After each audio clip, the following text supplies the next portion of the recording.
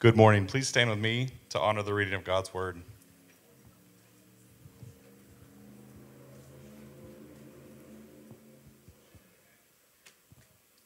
This morning's verse comes from Ephesians chapter 2, verse 10.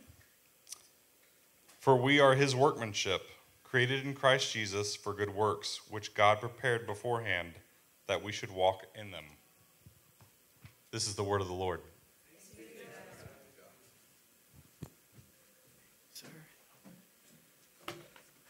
Thank you for the scripture reading, Matt. I texted Matt yesterday and I said, hey, can you do the scripture reading? He said, absolutely. And I texted him. I said, all right, the scripture reading is Hezekiah 3:17, which is a bad Christian joke because there's no such thing as Hezekiah in the Bible as far as a book and chapter goes. And he texted me back with 3 thumbs up. And I said, well, let's see what he's going to read this morning. So you nailed it. You chose a good one. Man, welcome everybody. Thank you for joining us this morning. My name is Pastor Alberto, if we haven't met. And I just want to thank you for joining us to worship this morning.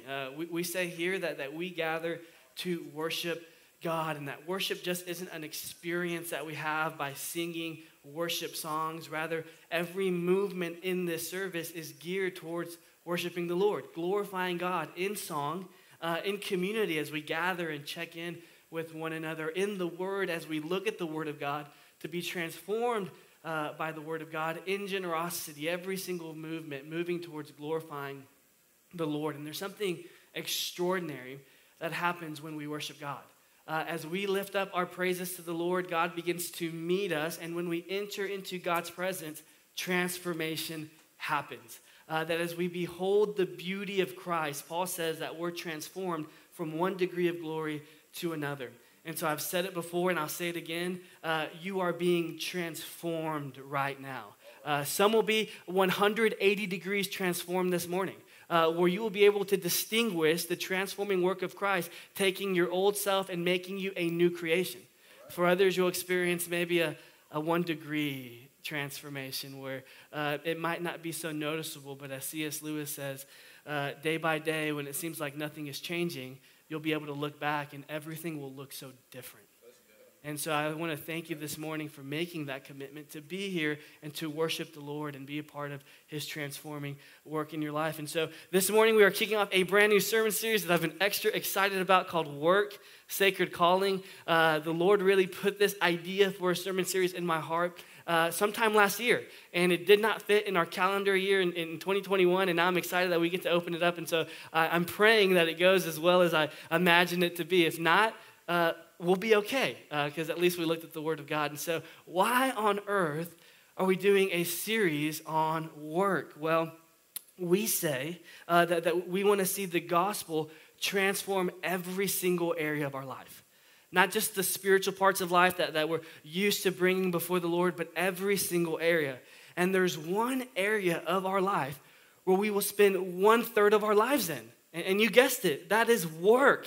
Average says that we'll spend 90,000 hours of our lifetime working. And some individuals have already passed 90,000 hours. Shout out to you guys. And some of us haven't even started. But we'll spend 90,000 plus hours of our lives in work. And I don't know about you, but sometimes it seems like we can separate our work life from our spiritual life. That somewhere along the lines we began to believe this idea that what's sacred must remain sacred and anything that's secular must not intersect with those things. And so we bought this idea that our work is secular and that our spiritual life is sacred, and they don't interact. But that is not God's vision for work. In fact, God's vision for work, as we'll see over these next few weeks, is that the place where we occupy most of our time would be one of the places where we experience transformation and become more like Christ.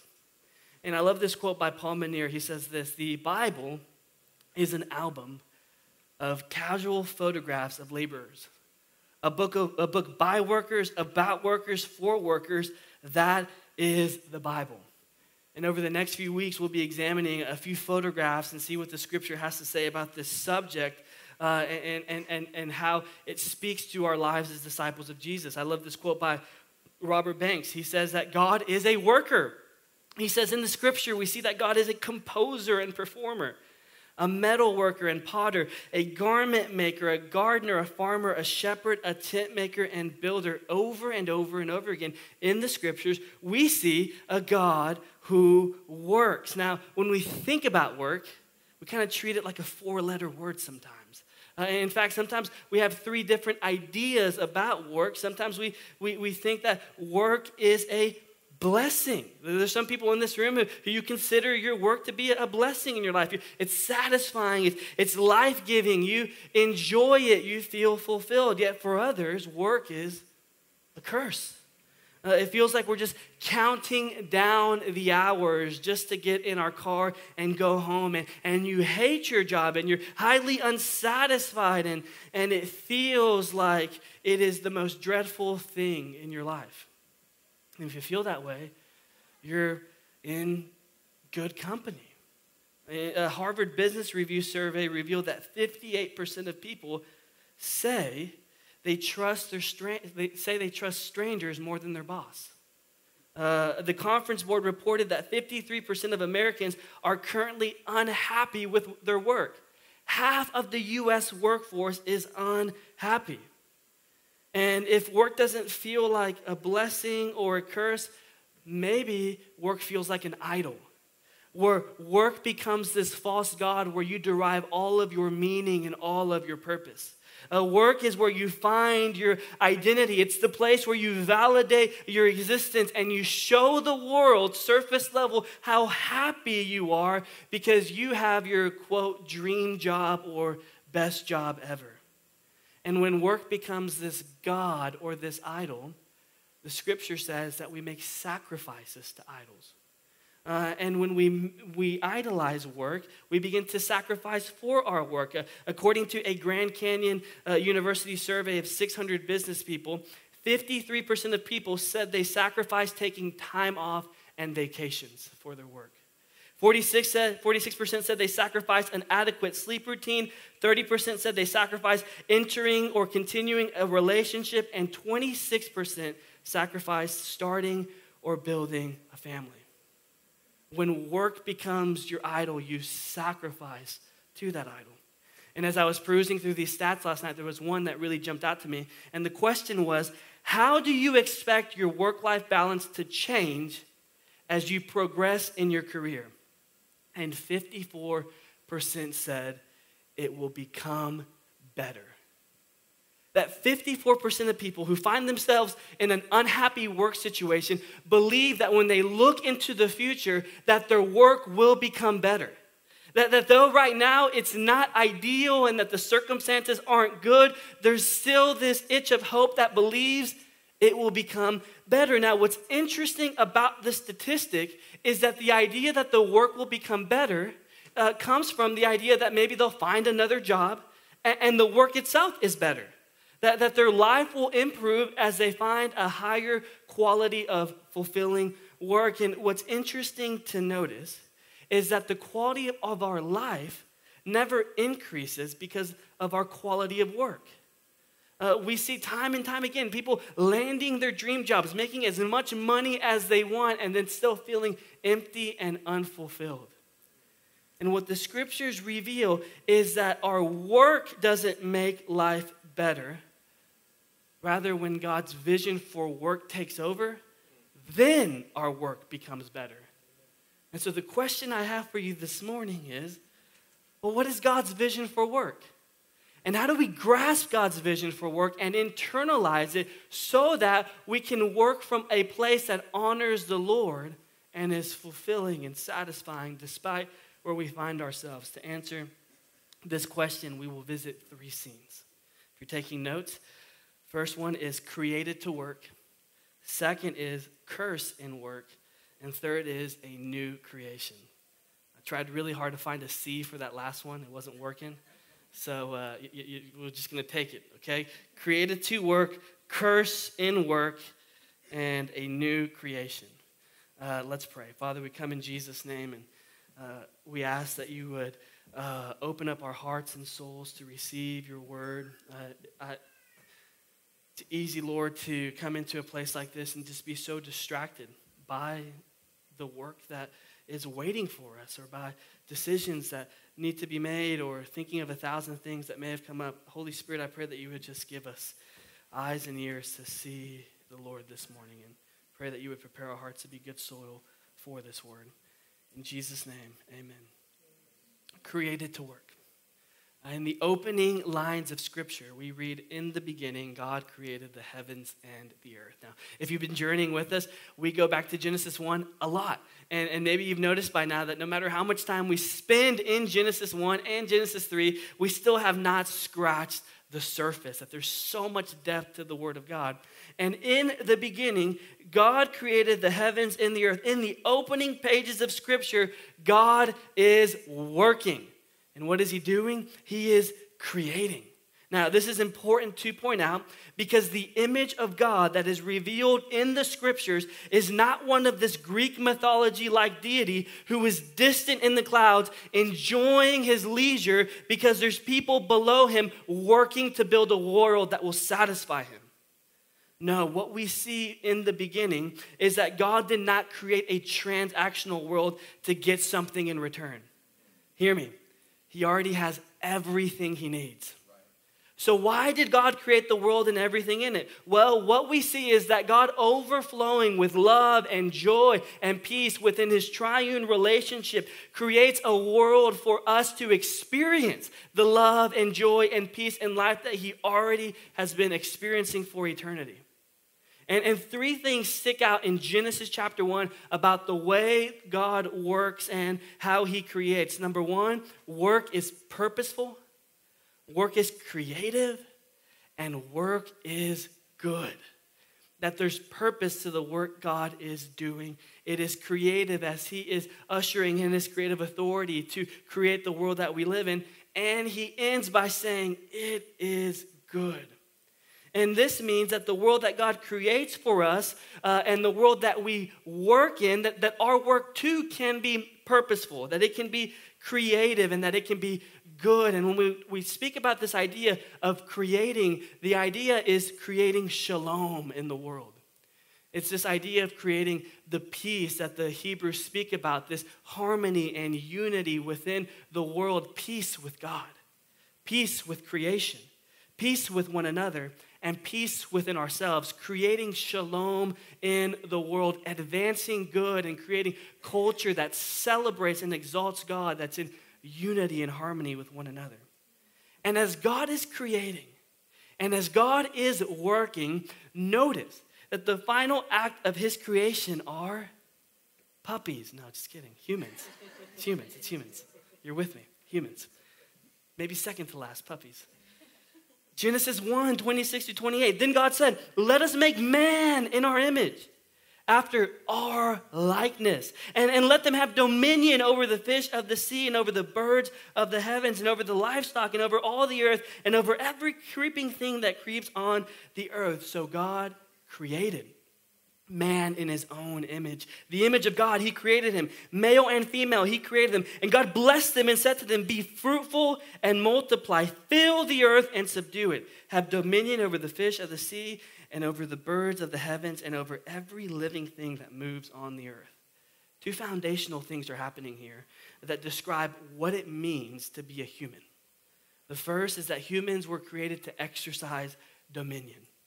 In other words, humans were created to steward the world that God created, to continue creating a world where humanity would thrive and flourish in, to create shalom, to finish this work of extending the garden, because the garden was not the final destination, it was the beginning, that the garden would cover the entire earth and it would be a place of wholeness, completeness, health, safety, prosperity.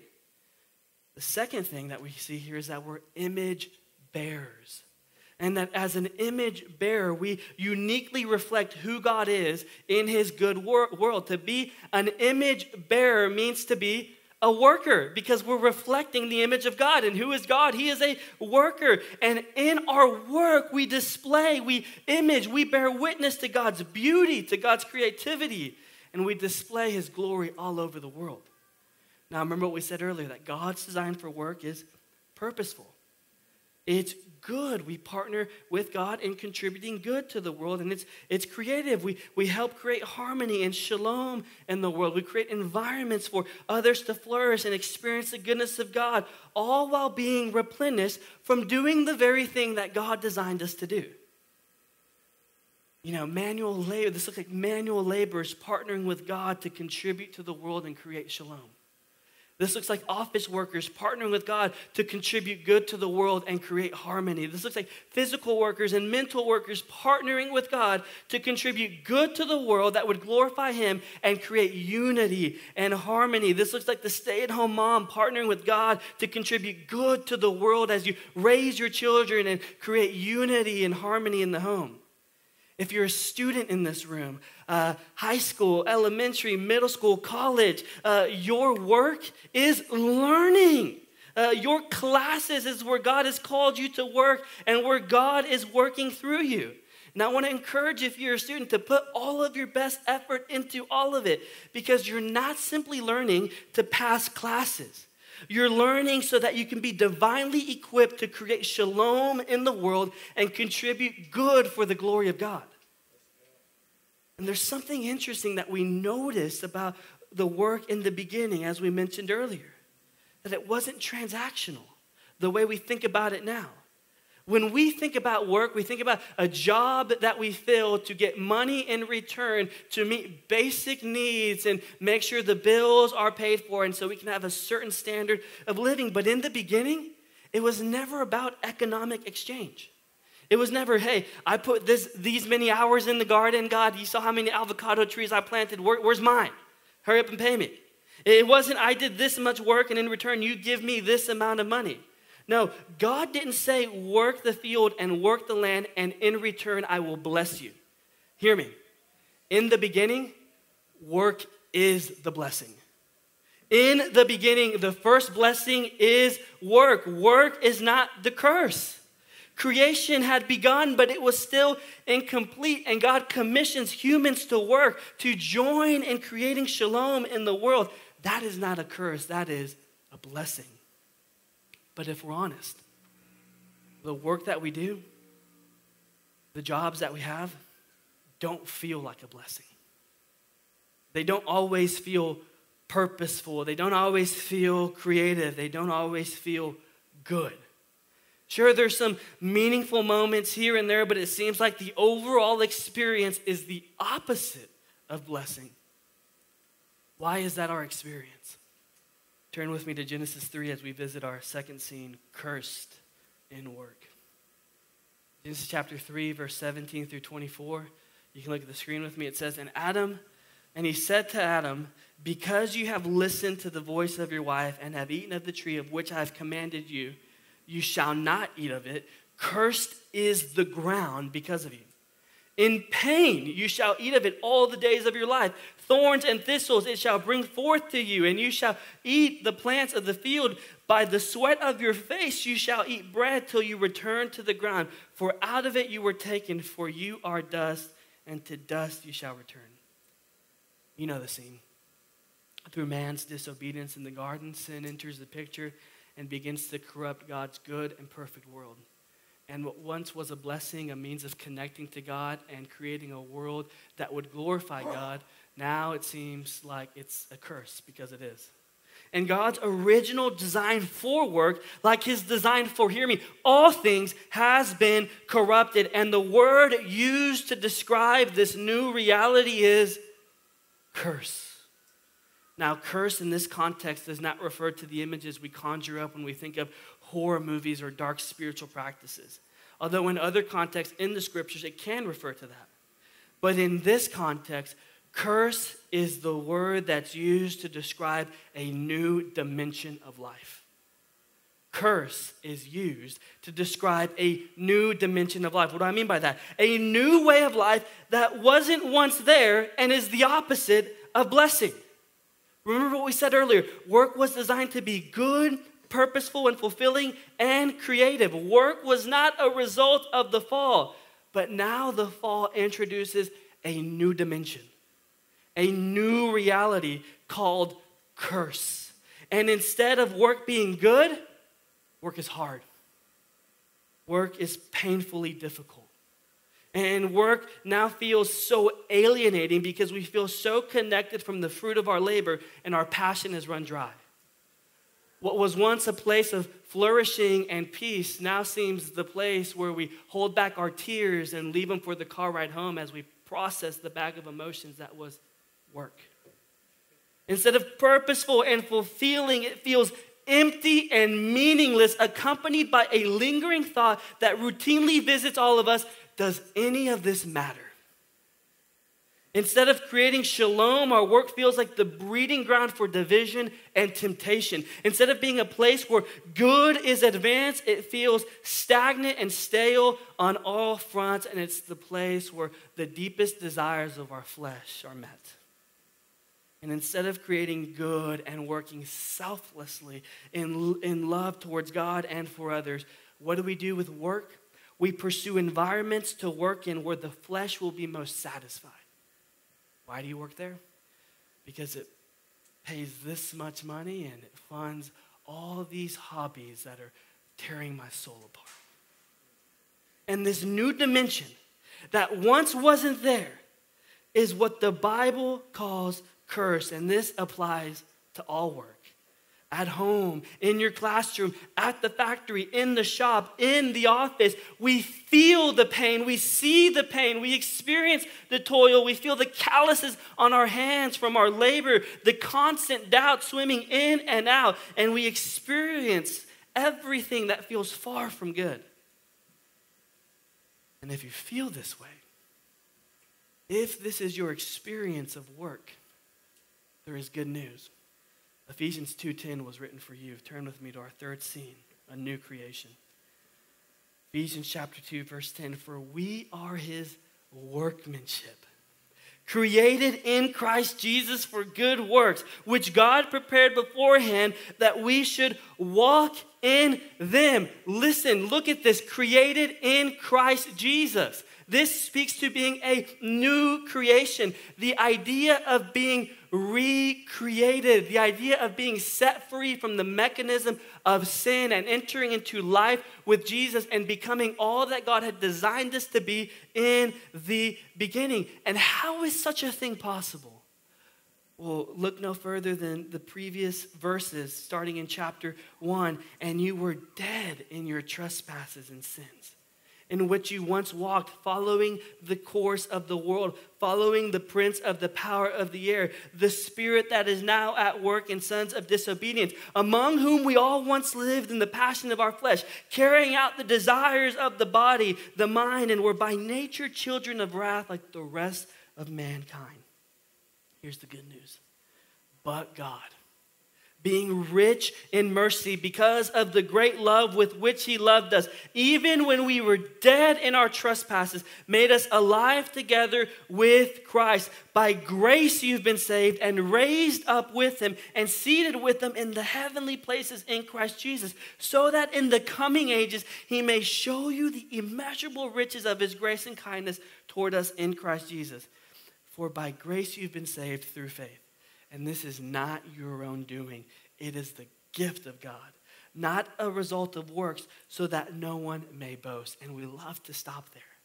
But that's not how Paul concluded his thought. He goes on to say, we are his workmanship, created in Christ Jesus for what? For good works, which God prepared beforehand that we should walk in them.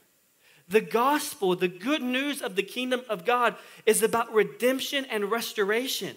And we experience personal redemption and restoration when Jesus lives and dies for our sins and raises from the dead and offers new life to us on the other side of faith. But it also speaks to the redemption and restoration of all that was lost to sin. And that includes our work, the place where we would spend 1/3 of our lives. And so Jesus redeems our hearts so that we can be freed from this dimension called curse and liberated to live in the reality that he had designed for us in the beginning. Union with God, not tethered or dictated by sin. And this means we have new desires, new way of living, new way of perceiving the world, new way of interacting with creation. I love what John Tyson says. He says, the gospel calls us not to retreat from the world into the church, but to embody the values of God's kingdom wherever we are, especially in the workplace. And here is the good news of the kingdom of God. The good news of the kingdom of God is our work becomes the arena for life with Jesus. The good news of the kingdom of God is that our work becomes the arena, the breeding ground for growing in life with Jesus. And notice what Paul says in verse 10. Created in Christ for good works. Let me clarify something to you. Good works does not mean church stuff. It does not mean the occupational vision for ministry and church life that we often think of when we see good works. No, let me encourage you. Mowing lawns is good work. Staying at home with the kids is good work. Fixing cars is good work. Teaching students is good work. Being a student is good work. Holding down a part-time job to make ends meet is good work. Hear me. Working in a place that doesn't fuel your passions and feels redundant and stagnant because it's not your dream job and you're working under a difficult boss, but you're doing it so you can provide for your family and meet all of their needs is good work. And the scriptures reveal to us that our work can be the place where heaven strategically invades earth to push back the forces of darkness, reverse the effects of sin, and be holy ground for encounters with God. Ordinary labor, ordinary relationships can be the arena for extraordinary encounters with the presence of God. You see, the work itself may not change, but the meaning and value is transformed when heaven invades earth and God takes over. The good news of the kingdom of God is that our work becomes the arena for life with Jesus.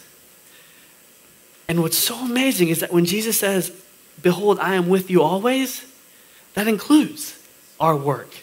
Not just the times where we spiritually enter into his presence, but he is with us always. That our work and the place where we occupy the most amount of our time can be a strategic place where Jesus' presence begins to disciple us and he begins to form us and make us into all that he's called us to be that we wouldn't be able to do on our own. Maybe it's God's grace to you that you don't get along with your boss because he's trying to sanctify your heart. Maybe it's God's grace to you that things are a little bit difficult and not playing out the way you wanted it to because God's teaching you trust and faith in him that isn't dictated by your circumstances. Maybe it's God's grace to you that you failed your class or that your timeline isn't working out for your college degree because he's trying to form and mold something in you that you wouldn't be able to do on your own. I love what Dorothy Sayers says. The first Adam was cursed with labor and suffering. The redemption of labor and suffering is the triumph of the second Adam, the carpenter nailed to the cross.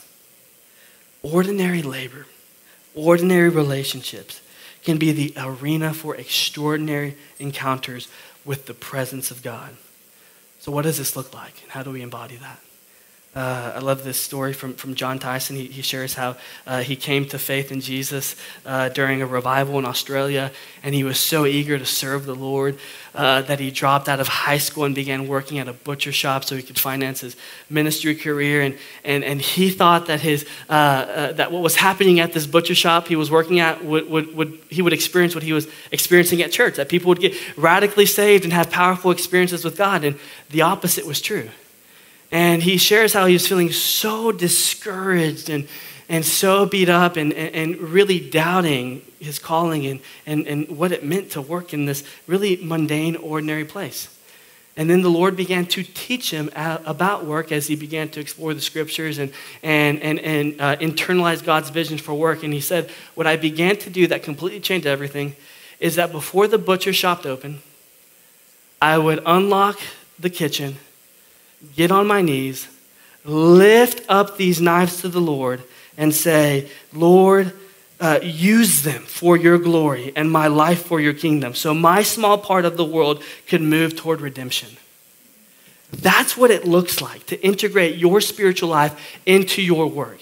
It looks like before you even begin your work, you hold up your toolbox and you say, Lord, these belong to you.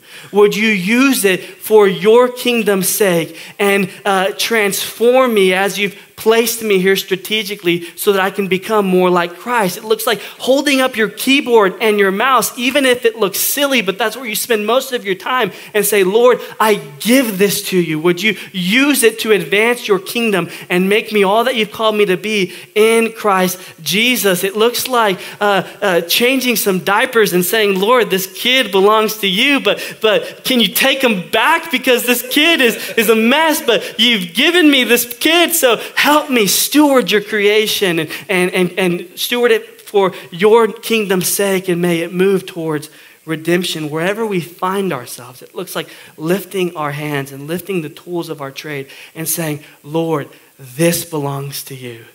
Would you touch it? Would you bless it? Would it be used to advance your kingdom and make me more like you? The second way that we have encounters with God in our work is by inviting God to examine our hearts through our work, having an open dialogue with the Lord. In 2012, I was working at a grocery store in Midlothian, Texas.